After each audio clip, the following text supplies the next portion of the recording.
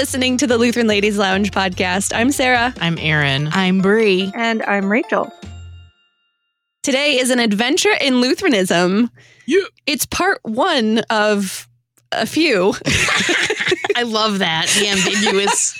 We don't know how many parts. Maybe 3. At least 2, maybe 3. We'll see where this goes. Right. I'm open. Whatever. Rachel, this is your adventure, and you've been putting in a lot of time researching this one. So what is this open-ended series on?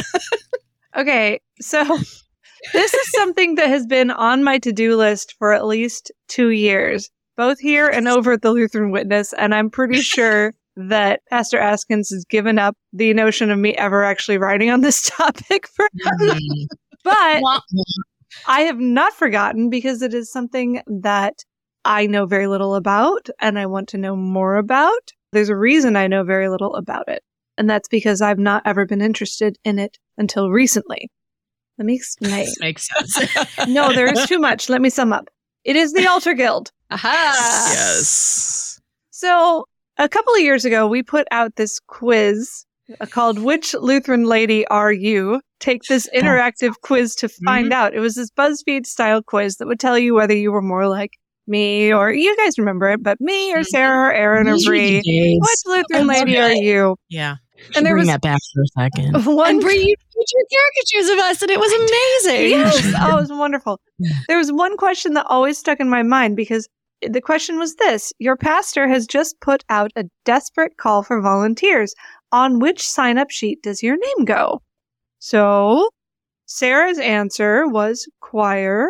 Yep. Mhm. Bree's answer was Sunday school. Whoop. Yes. Erin's answer was banner making task force. Ooh. Yeah. I love it. And my answer was anything but Altar Guild. You I counted my desk for emphasis there. I was very clear. Choir's great. Sunday school, newsletter, even church council in a pinch, though please no. Grieving the spirit. Mhm. But I had always said I'll do anything but Altar Guild. Like, I told people this more than once. Jonah. I am the Jonah of the Altar Guild community. So I always assumed, and I think rightly so, that Altar Guild is a wonderful ministry for people who like fancy table settings, doing dishes, and ironing things for recreation. It does involve a lot of ironing. Recreational ironing. And if you know me at all, you will know that I am not that person. Mm. I don't. It does involve flowers too, though. I like, but no flower arranging. It's like once you get into the whole Martha Stewart thing, I'm just not there anymore. No, like, I'll that's grow fair. the flowers, but somebody else is going to have to put them in the vase. And yet, okay, you know why I need to learn more about Altar Guild and maybe do something? It's because I love church. Mm. And I love word and sacrament churches. Mm-hmm. And I love communion as often as I can get it. Mm-hmm. And that means Altar Guild. It does. It does. We had a recent conversation in our adult Bible class where we were talking about going back over the small catechism as a class, which is a wonderful experience, by the way. And we're talking, somehow it came up, weekly communion. And we have weekly communion, but not at every service. And people were asking, why not? And someone said, why can't we have it at every service? And then someone else said, if you want it at every service, you're going to join the Altar Guild. Called out. Honest.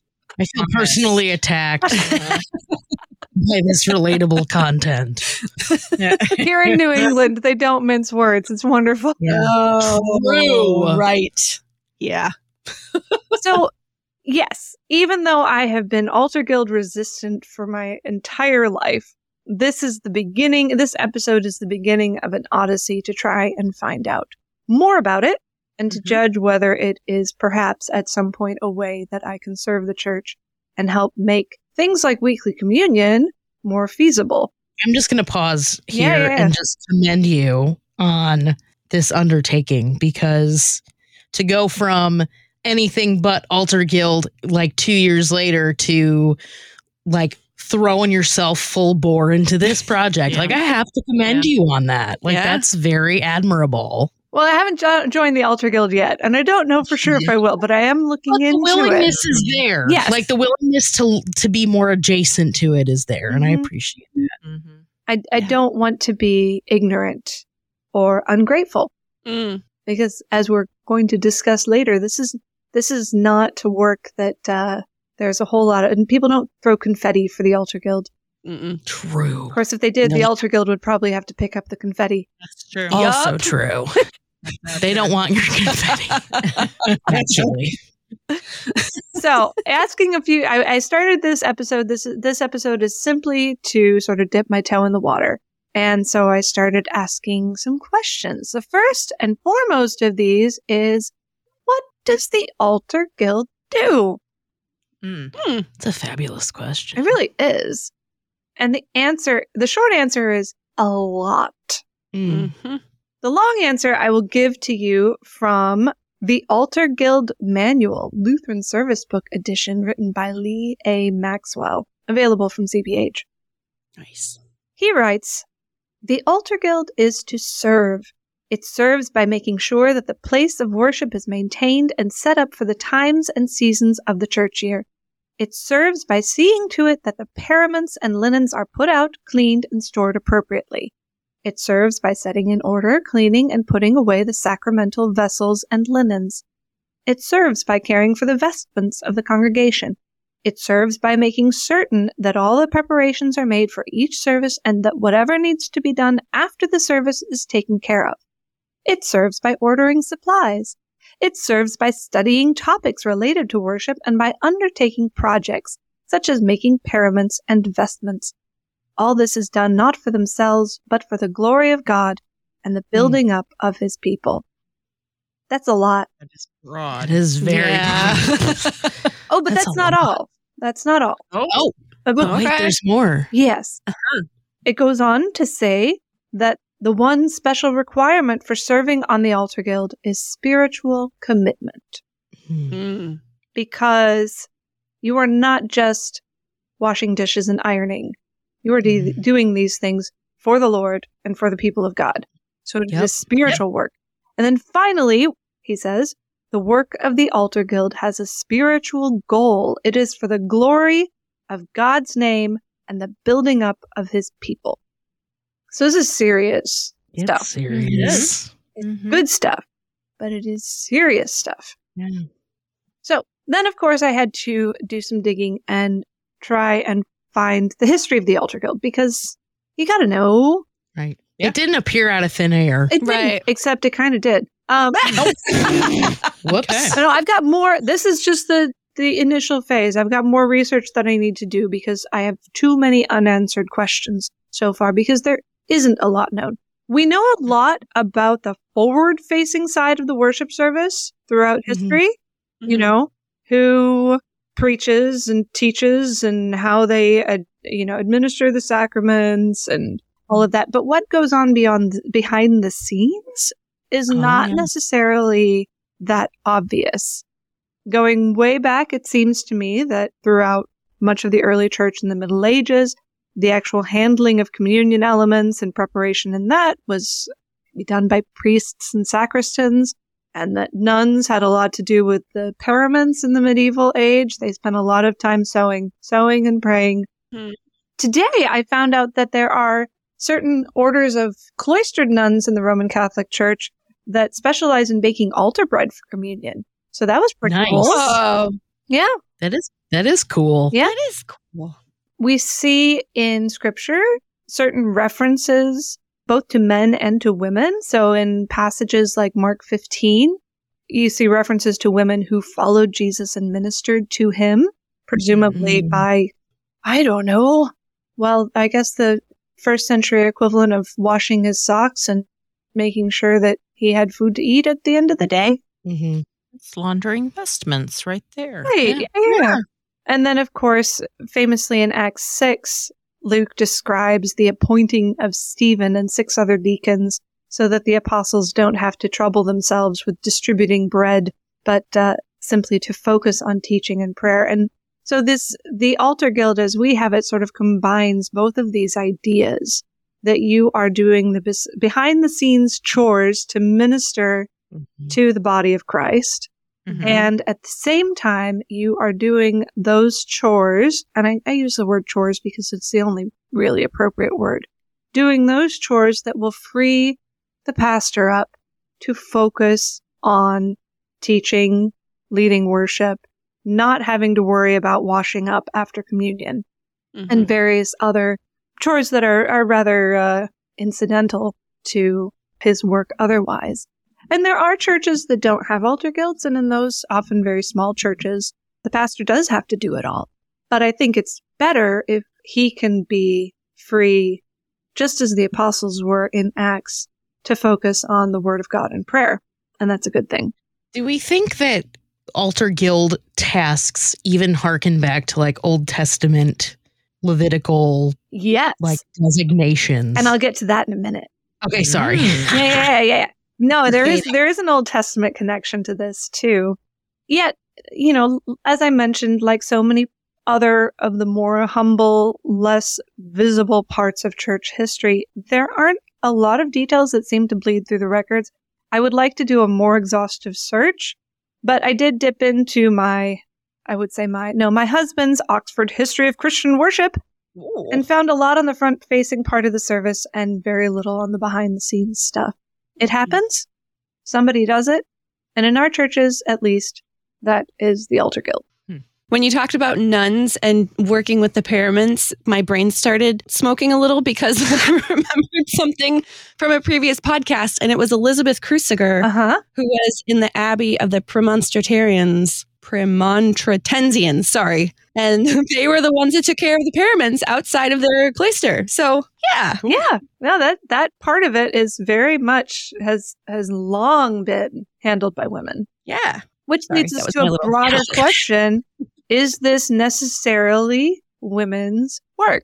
That's a great question, too. I believe there was actually a conversation just a little while ago in a Facebook group that I'm not part of, but hears things from every once in a while, that was asking just this question, that should women be involved in this work, particularly as it regards communion elements, and is that not better done by a pastor or at least by a male? So the answer I would have to that, again, it's not authoritative, but in the LCMS, yes, this is and has been women's work. I have a completely falling apart, coming out of the binding edition of the book before the Altar Guild manual I just referenced earlier. This is the 1964 edition of What an Altar Guild Should Know by Paul H.D. Lang. It's a treasure. And it's also unambiguous. There is only one set of singular pronouns used in this book, and it is the ladies of the Altar Guild on many occasions. Okay. There you go. That answers that question. Yeah, so at least as of 1964, it was considered women's work, and only women's work. Very godly women's work. It was very highly esteemed, at least by Paul H.D. Lang, that he saw this as a very important, vital, spiritually meaningful act of service and ministry in the church. And so to sort of prove this point, there's this one, I promised you this, Old Testament reference, but he has this paragraph at the end of the first chapter called Wise-Hearted Women. He writes this: if these purposes of the Altar Guild and the principles concerning the externals of the church are clearly understood and properly carried out, the members of the guild will render a great service to the Lord and the congregation. They are successors of the wise-hearted women who helped furnish the tabernacle of God in the wilderness. Of them it is written, all the women that were wise-hearted did spin with their hands and brought that which they had spun, both of blue and of purple and of scarlet and of fine linen. Exodus 35:25. They are the followers of Mary, Martha, Salome, and other women who'd ministered to our Lord and his disciples. They are the pastor's assistants, who relieve him of certain work in the chancel which they can do, so that he can devote himself to other important matters. Their service is a beautiful and blessed one, a labor of love in the church. And I thought that was really beautiful. That is gorgeous. Yeah. So I hope that answers that question. An argument could be made from history, I suppose, for having the pastor or a sacristan, that is to say, someone who is ordained or sort of halfway to being ordained, handle the consecrated elements. And I remember when Ken was at seminary, the work of the altar guild was handled by an appointed sacristan, usually a fourth-year seminary student.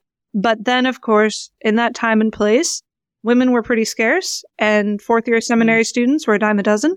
Right. This was not an ordained position, but it was seen as a very special position. In most congregations, fourth-year seminary students are pretty scarce, and True. women with willing hearts are not scarce, and so that's usually how it happens. But as that 1996 Altar Guild manual is quick to point out, men can serve on the Altar Guild. There's no reason not to. Hang on just a second. Let me see if I can find this quote. It's not women's work. No.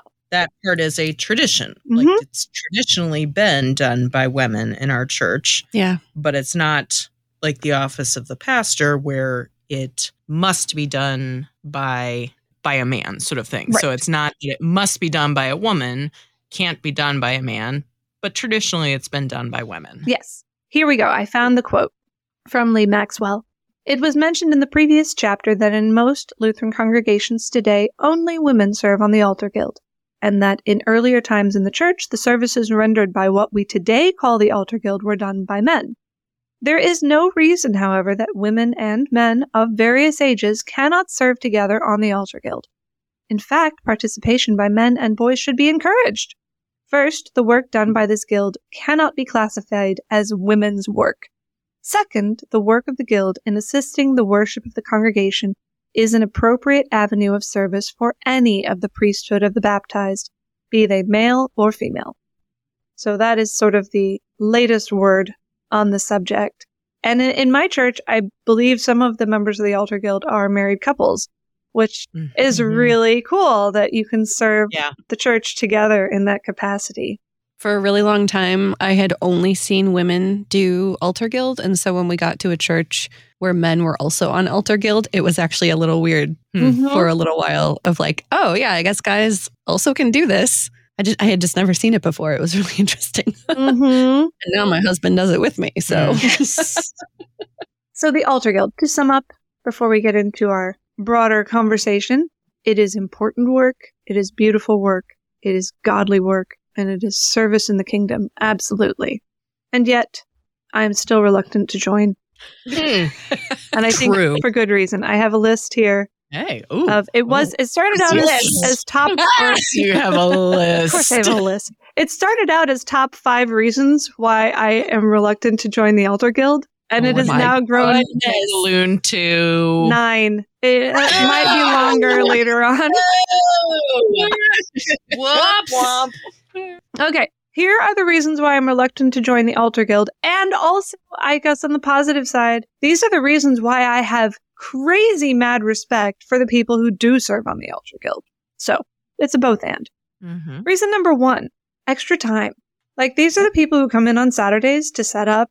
These are the people who come in every time the season changes to change the paraments. They're the people who stay after to tidy up after the service. You might miss coffee hour because you're on the Altar Guild. Need that donut, though. Yeah. So, yes, the time. Reason number 2, washing dishes. Actually, this just grew by 1. Coming up with... I really don't... Live updates, everyone. Up Live to 10. updates. Up to 10. True. Up to 10. All right. Yes. Reason number 2, washing dishes. I've never liked washing dishes. After I was first married, I had this crazy idea that maybe I would do all the chores, except my husband would wash the dishes. And that algorithm is not quite planned out. He does a lot of chores, but I wash a lot of dishes. So, and this is very specific dishwashing. Like, you have to pay attention to where the water is going because you're handling the elements. So, like, this isn't just like throwing stuff in a sink and washing it. This is holy dishwashing. Yes. Especially if you don't have one of those sinks that goes directly into the ground. Like, you have to collect all the water and then take it out. Oh like, it's a whole thing. Wow. Okay. So dishes, but like expert level dishes. You actually have to think about it. Yep. Mhm. It's not mindless dishwashing like No. after dinner. Mhm. There isn't a way to just sort of pop all the individual cups into a dishwasher somewhere. Mm, Yeah. no. Okay. Number 3, polishing stuff. Mhm. I don't polish stuff in my life. Mhm. I don't tend to own things that have to be polished.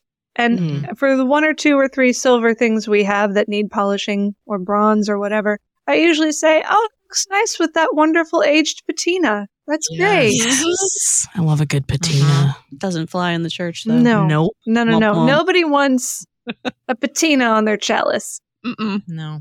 All right. Number 4, ironing.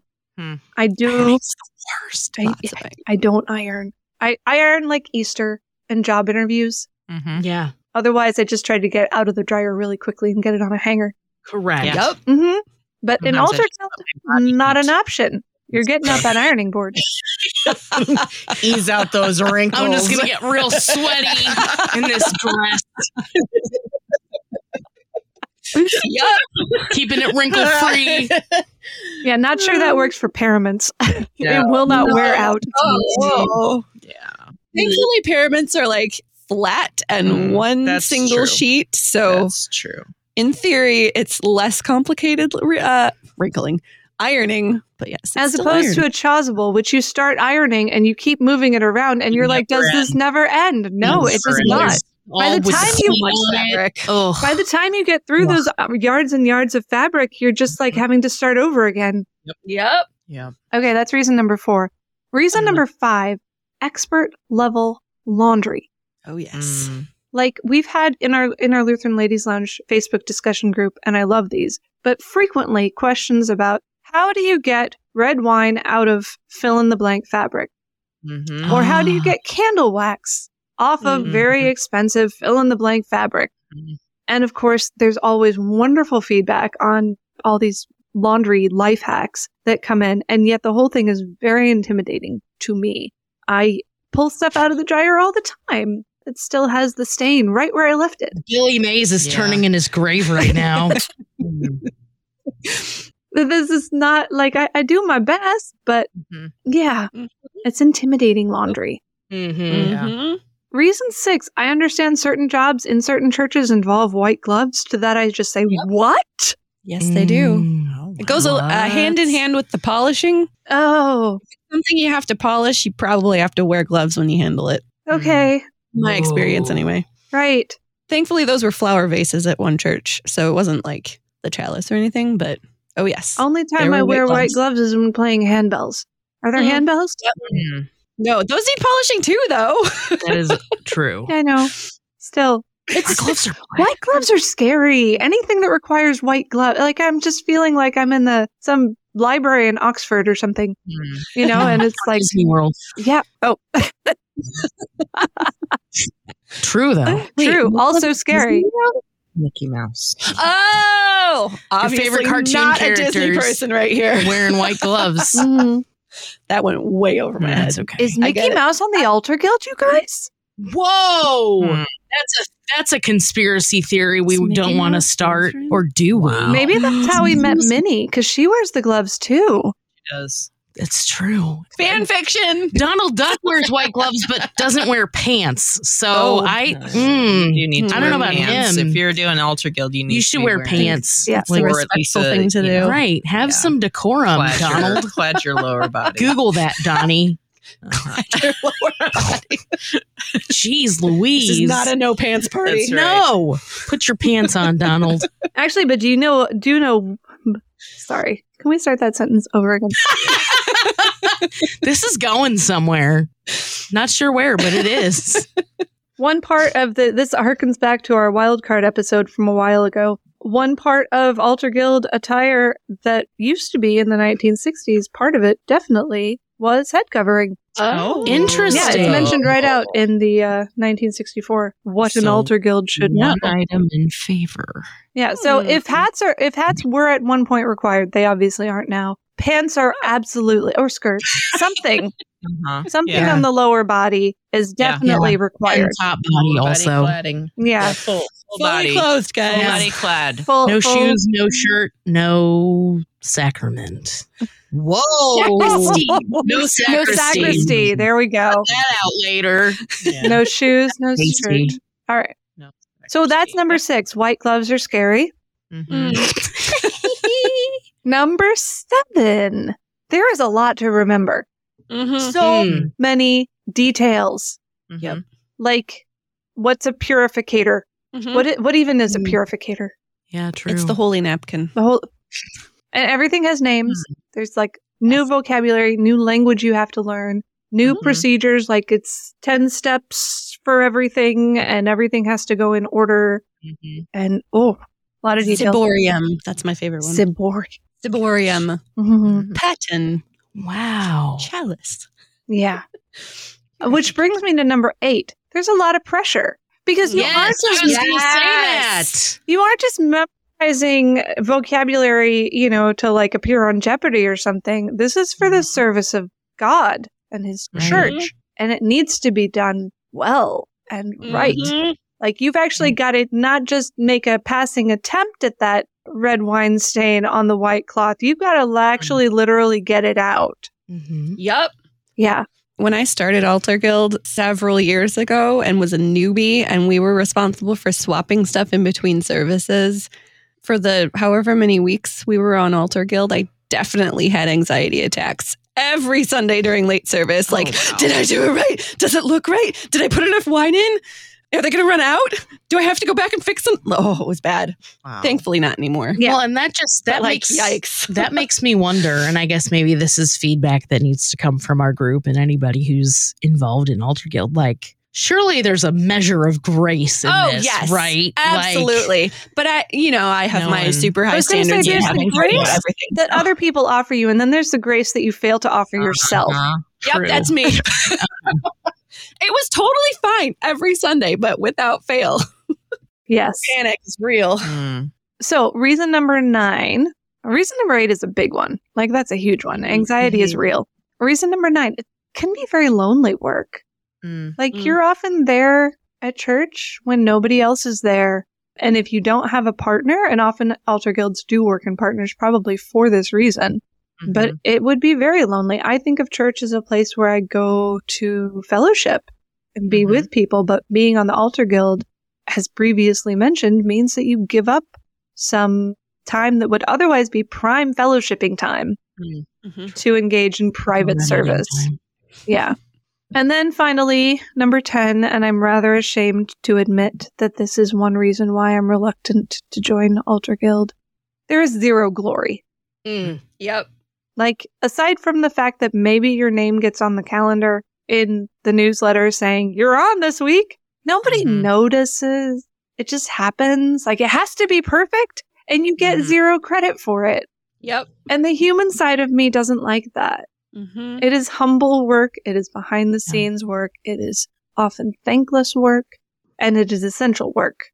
And yet at the same time, those of us who are not on the Altar Guild, who still expect to receive the sacrament every week and for things to go as smoothly as possible, like surely we owe it to our fellow Christians who are on the Altar Guild for making all of that possible. Because you're right, it generally is a thankless task, I can imagine. And there's little payoff before you have to get everything ready for the next Sunday, right? So I guess I am going to try to be a little more thankful for the people in my church who do that undertaking of Altar Guild, and it would invite the rest of you to do the same. And it is, dare I say, sacred work. Oh, yeah. Absolutely. That is, of course, one of the main reasons for doing this subject, tackling this subject on the show, and doing it in multi-parts so that we can maybe shine a little light on ladies and also some men who are serving selflessly in this capacity week after week after week, missing out on donut time, trying very hard to get red wine out of white napkins, and getting all the details perfectly so that the pastor doesn't have to worry about it. and that the church can participate fully in word and sacrament worship all the time. Mm-hmm. It's wonderful. So, as the first step to learning more about this subject, I want to ask each of you, do you have experience with Altar Guild? What do you do in your churches? What do you know about it? Well, I have experience on Altar Guild, so I guess I can go first. Yeah, Kind of got the gist of that. decreased experience. You've been bursting the whole episode. Descending order. I know. So I've always been really curious about Altar Guild. When I was growing up, I'm not sure I ever went into the sacristy at my childhood church. Maybe a few times. I don't know, it's kind of interesting. It was like this holy place that I was like, I don't know if I should go in here because I'm a child and I don't know what's happening. So I never really went into it. I love baby Sarah stories. So much anxiety, guys.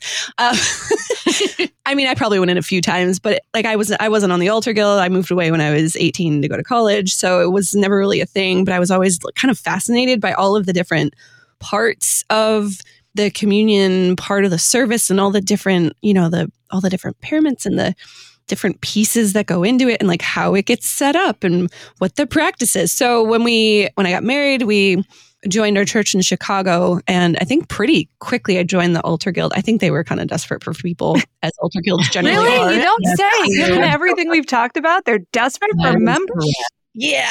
I don't know. I don't really remember how it happened, but we ended up on Altar Guild. I think I was technically on it by myself with a different person as a partner, but because I was married, Luther generally came with me to do a lot of the stuff anyway, or to just help me out so we could leave quicker.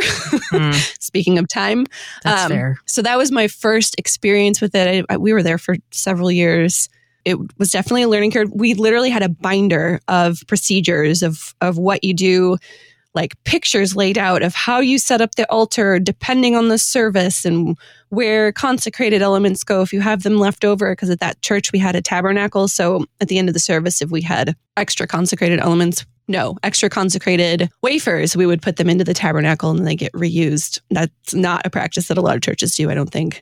But like there's all these very particular practices depending on what church you're at. Like there's some generalities of like in general, how you handle consecrated versus unconsecrated elements. But like every church has their little quirks of where you put them and who gets to consume them or if you consume them.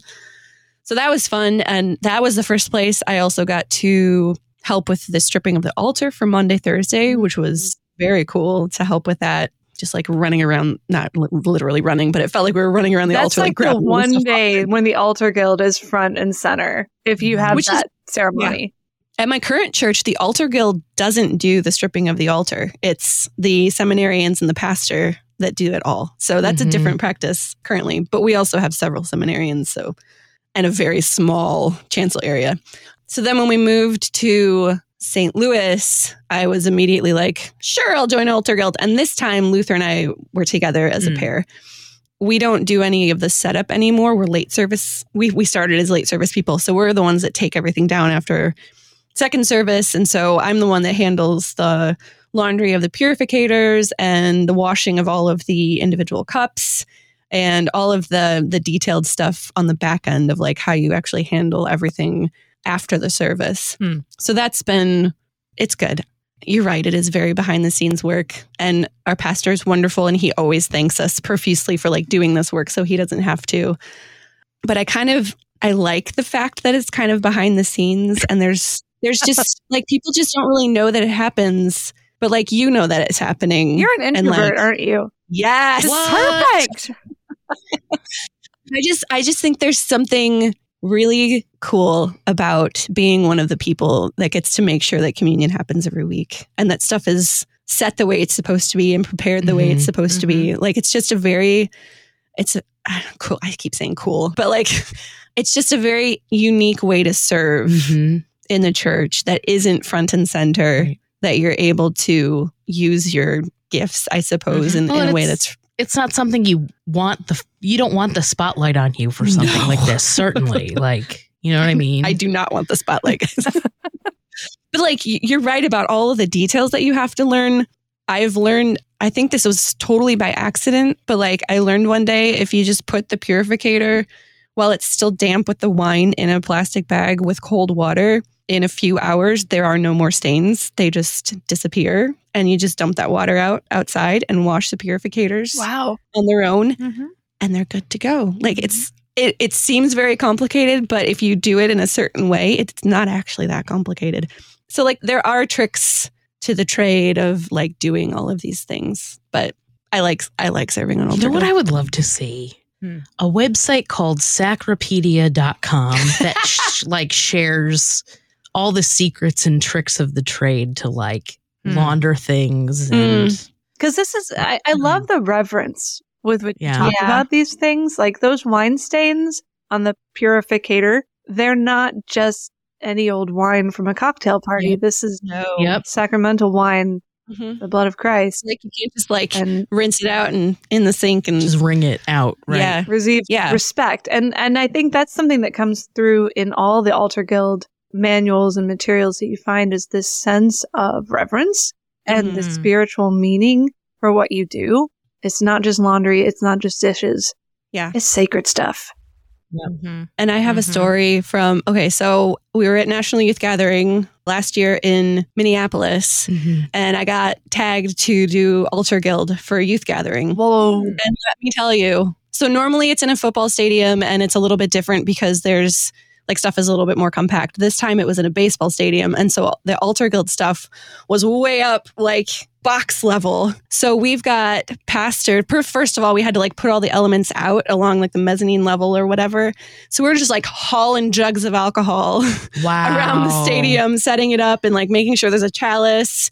We call that wine here. Sorry. Calling jugs of alcohol. It was jugs of alcohol. It was wine. It makes it sound like you got vodka. It wasn't. Moving along. It's both. It wasn't consecrated yet. So, but then afterward, the process. Okay, so there's 20,000 people, like communion for 20,000 people in a baseball stadium, and so afterward, there's a group of us that are doing Altar Guild, and you've got pastors coming in with like chalices and bottles of wine that may or may not be consecrated, and all of these hosts that may or may not be consecrated, and just the behind the scenes action of figuring out what goes where, what needs to get dumped outside on the ground somewhere, what it needs to be consumed, what is unconsecrated. Like it was. You needed a quartermaster. We had a quarter. Like you did. It was an insane, but also really cool experience to be able to be part of that team that was like making sure that. I mean, it was hundreds of hosts, of consecrated hosts that had to be dealt with in a reverent manner, and like literal buckets of wine, consecrated wine that had to be dealt with in a reverent manner. It's just really cool to be part of that part of the youth gathering. Yeah. Well, we talk about how cool it is to take communion with that many people. Yeah, that's routinely one of the things that everyone who attends that, especially the young people, come away. That was so cool. Right. To commune in that way. There are people that have to take care of all of those elements too. So I'd never thought about either. It's wild to me.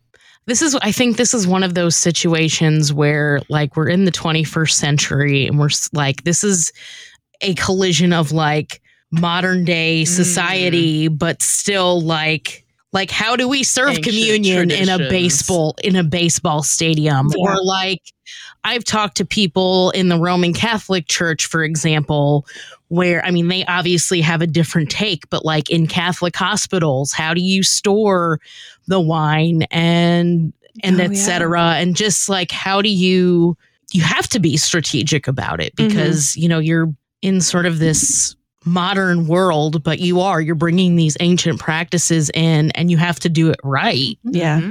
Yeah. It's efficient, but like you also, like you don't lose the reverence just because we're in a modern age. Right. Like there is still that aspect of slowing down and making sure you do it right and like being aware of what you're doing and the reality of what you're handling and treating it like we don't do that a lot of times with a lot of things now. Right. Yeah. Like we just kind of fly through doing stuff, but you have to pay attention when you're doing Altar Guild because it's important. Like if we believe what we confess in our confessions, this is a very important thing. Yep.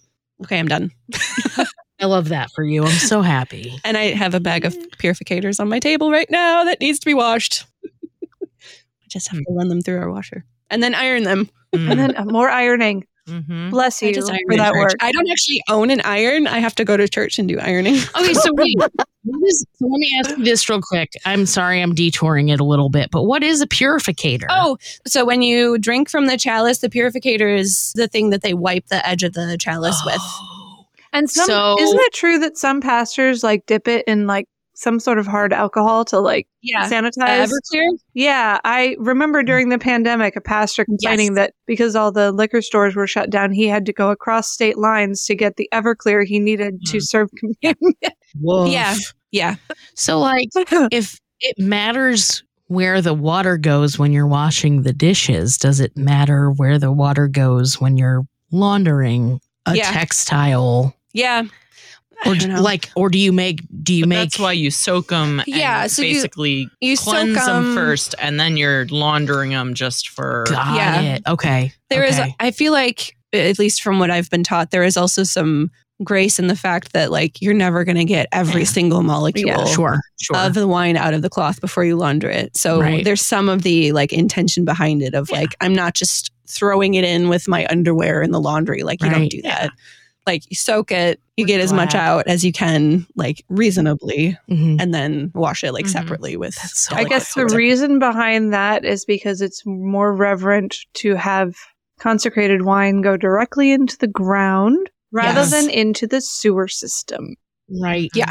Right. And that's probably a whole nother conversation. Yeah. Well, like I said, we're just getting started on this. It's awesome. Yeah. Well, and it was interesting when we, sorry, I guess I'm not done. When we, when we got to St. Louis and we joined Altar Guild just a couple years after, we ended up with a vacancy pastor. So we had, when we joined, we had one way of doing things. And then we had our vacancy pastor and he did things differently.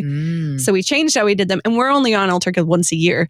So like we went from our previous pastor to a vacancy pastor to a new pastor. So like for 3 years, every time we get to Altar Guild, like there's a different way of setting it up and like different ways of doing things. So every time it comes around, we're like, okay, what's different this year? Wow. It's fine though.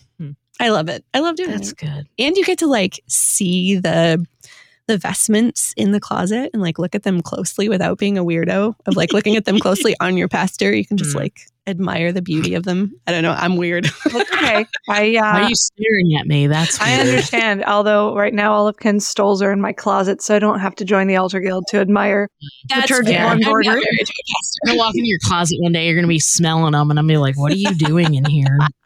Sniffing these.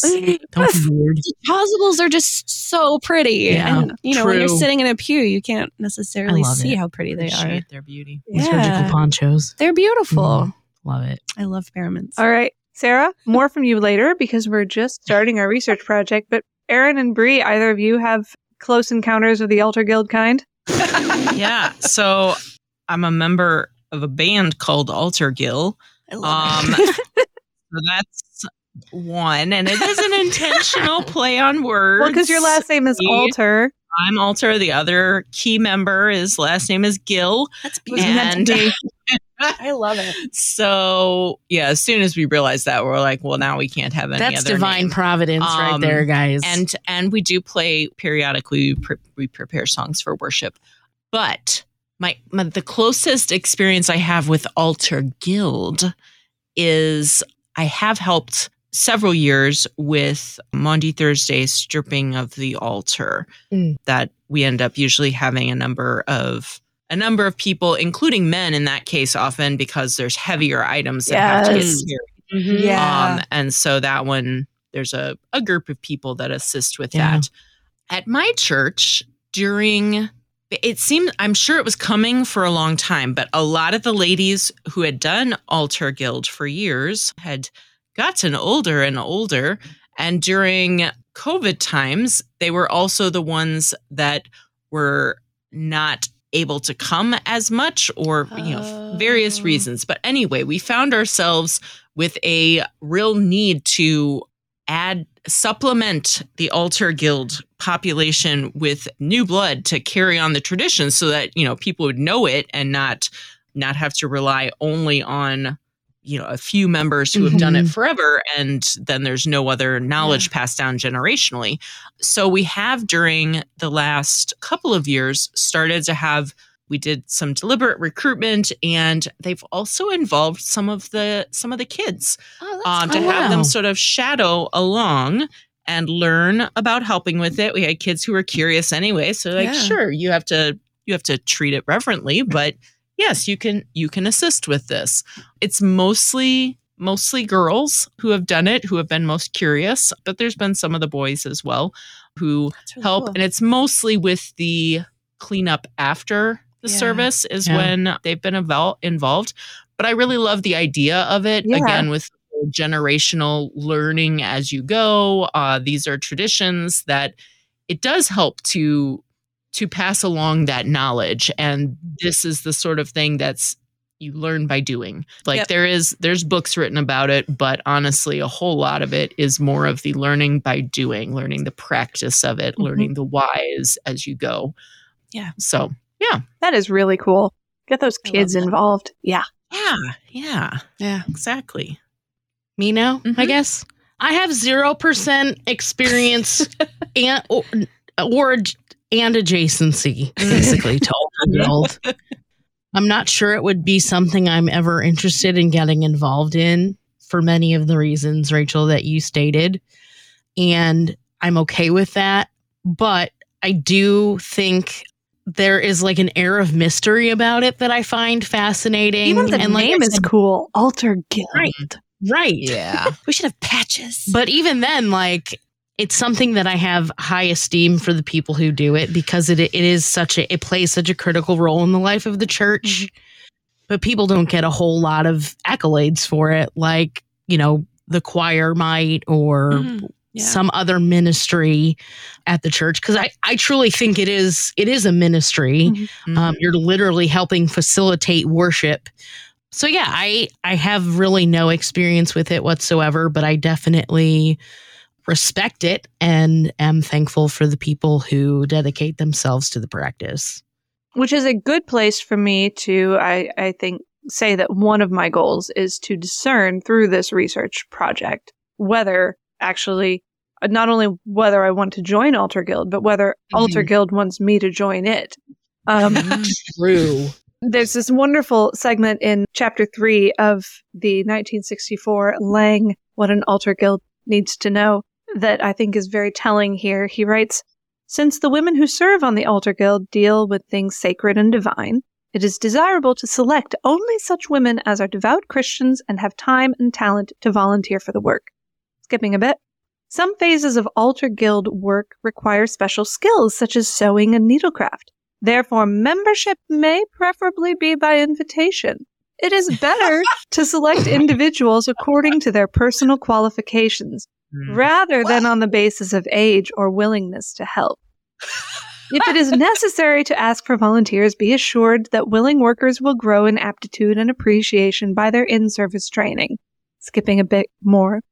"If someone wants to join, even though she has not been formally invited, she may be given the privilege of membership and assigned the kind of work she is qualified to do." That's me, basically, also.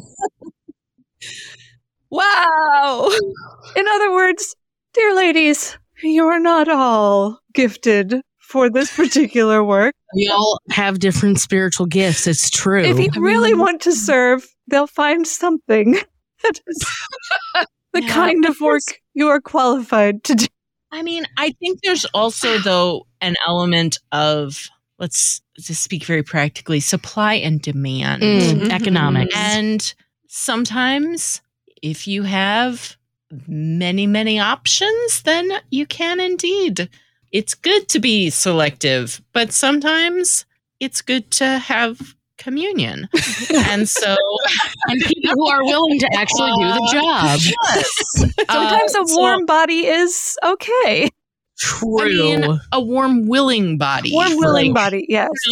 Yeah. Like, part of me thinks about the fact that in the 1965 book, that quite honestly was close to the time of the peak of the LCMS population. Yeah. They were much larger. Granted, they probably needed more altar guild members to manage larger communions and that sort of thing. But at the same time, it's good to be selective, but it's also good to... It's also possible that maybe supply wasn't an issue back in those times. Right, exactly. That's sort of what I mean by, maybe... Anyway, I feel don't let this be something that dissuades you, ladies, by self-selecting yourselves out by thinking you don't have the sewing skills that are needed. We don't do a lot of sewing these days in Altar Guild. I was gonna say I feel like Altar Guild is a lot more about handling elements and changing paraments. I mean, because you mentioned like making paraments. I don't. Yeah, not nearly all. That doesn't seem like an Altar Guild thing. Paraments are the thing these days. Yeah, like you might have to mend, like especially if you're the head of the Altar Guild, you might need to be able to do the mending and the special washing. Like the head of our Altar Guild knows way more about that stuff than I do. But like we are not making paraments. We definitely bought all of our paraments. Well, that's reassuring. That's reassuring. Yeah. So I guess I read that partly because it amuses me. Yes. Invitation only. Partly to acknowledge that this is not entry-level work.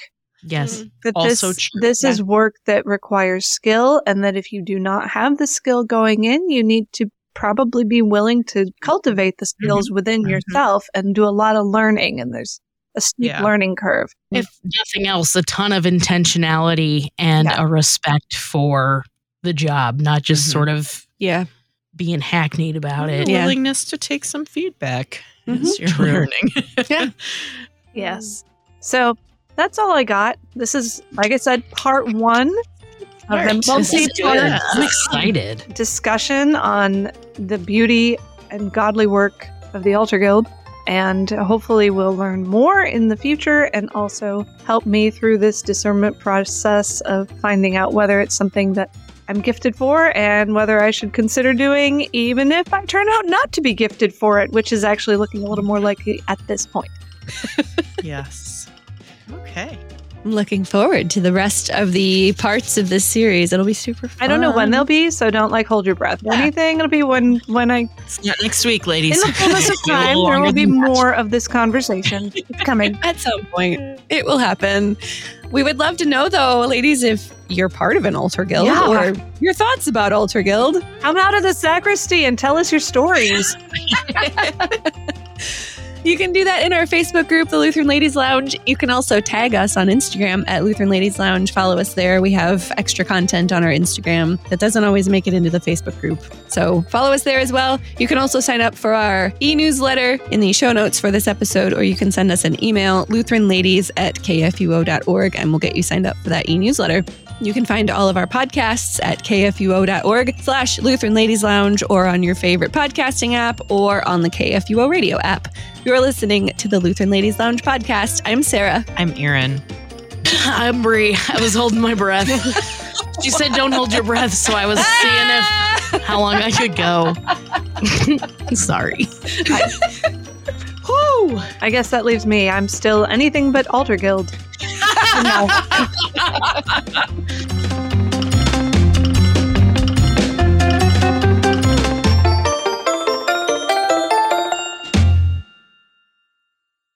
Views and opinions expressed on the Lutheran Ladies Lounge podcast may not represent the official position of the management or ownership of KFUO Radio, the Lutheran Church Missouri Synod. The Lutheran Ladies Lounge is produced by KFUO Radio and available at kfuo.org or wherever you get your podcasts. Don't forget to hit that subscribe button and leave a review for us too. If you love the Lutheran Ladies Lounge podcast, consider financially supporting our producer, KFUO Radio, so we can keep doing what we do. Find out how at kfuo.org/give.